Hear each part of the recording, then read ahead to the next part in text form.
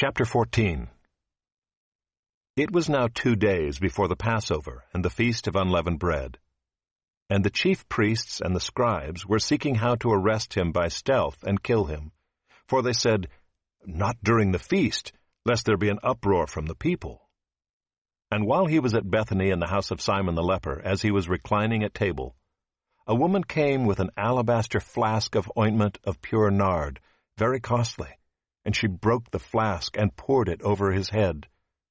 There were some who said to themselves indignantly, "Why was the ointment wasted like that? For this ointment could have been sold for more than 300 denarii and given to the poor." And they scolded her.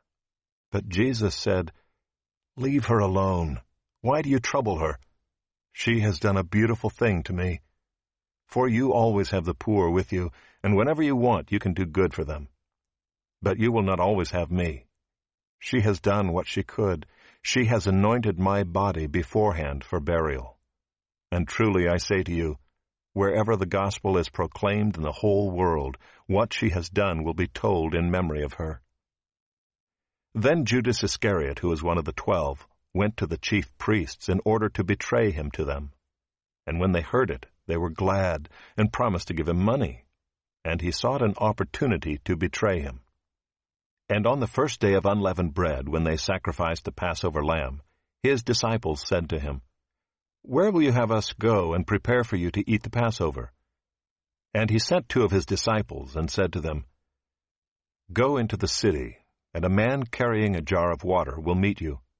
Follow him, and wherever he enters, say to the master of the house, 'The teacher says, where is my guest room, where I may eat the Passover with my disciples?' And he will show you a large upper room, furnished and ready. There prepare for us." And the disciples set out and went to the city, and found it just as he had told them, and they prepared the Passover. And when it was evening, he came with the 12. And as they were reclining at table and eating, Jesus said, "Truly I say to you, one of you will betray me, one who is eating with me." They began to be sorrowful, and to say to him one after another, "Is it I?" He said to them, "It is one of the 12, one who is dipping bread into the dish with me. For the Son of Man goes as it is written of him, but woe to that man by whom the Son of Man is betrayed. It would have been better for that man if he had not been born." And as they were eating, he took bread, and after blessing it, broke it, and gave it to them, and said, "Take, this is my body."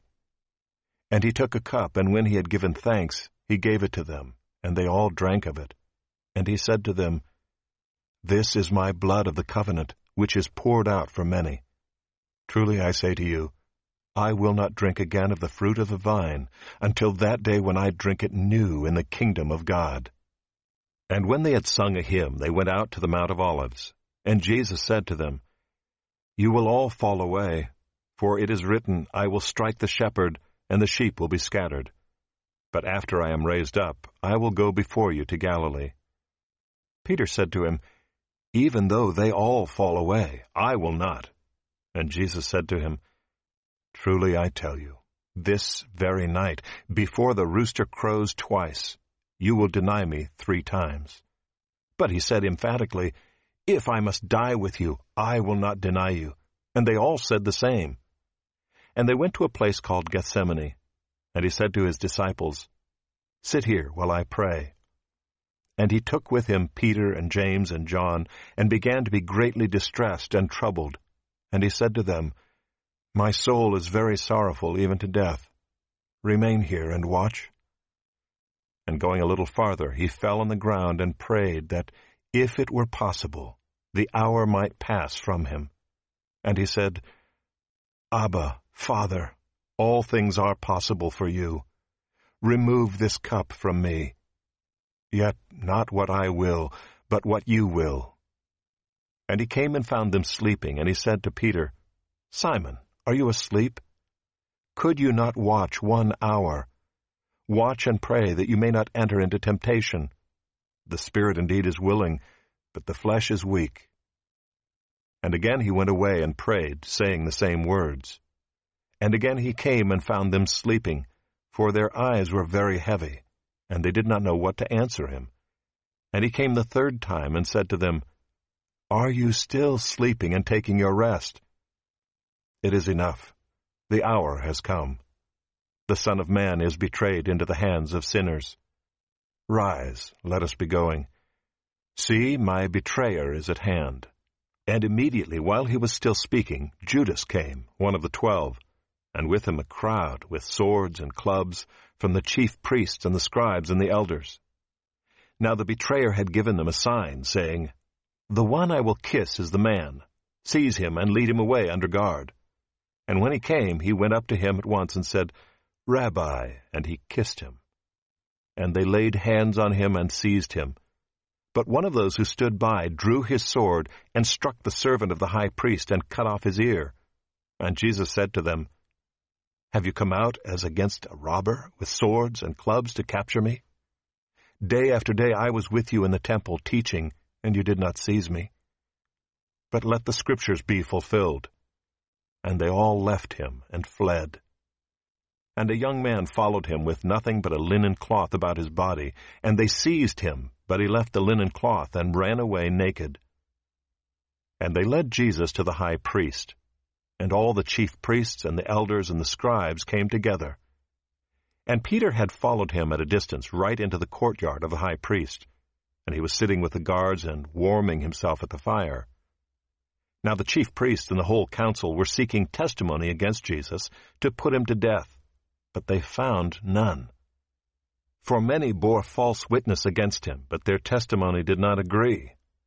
And some stood up and bore false witness against him, saying, "We heard him say, 'I will destroy this temple that is made with hands, and in 3 days I will build another, not made with hands.' Yet even about this their testimony did not agree. And the high priest stood up in the midst and asked Jesus, 'Have you no answer to make? What is it that these men testify against you?' But he remained silent and made no answer.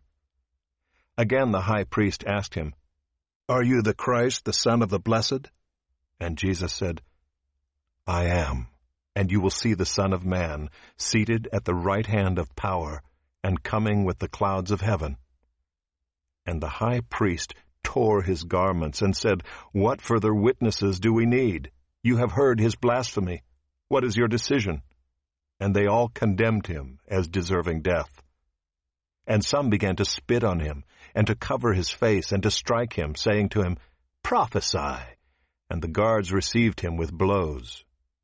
And as Peter was below in the courtyard, one of the servant girls of the high priest came, and seeing Peter warming himself, she looked at him and said, 'You also were with the Nazarene, Jesus.'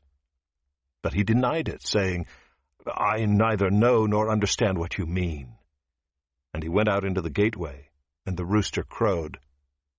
And the servant girl saw him, and began again to say to the bystanders, 'This man is one of them.' But again he denied it. And after a little while the bystanders again said to Peter, 'Certainly you are one of them, for you are a Galilean.' But he began to invoke a curse on himself, and to swear, 'I do not know this man of whom you speak.' And immediately the rooster crowed a second time.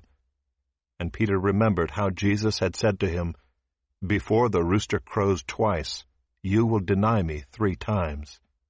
And he broke down and wept.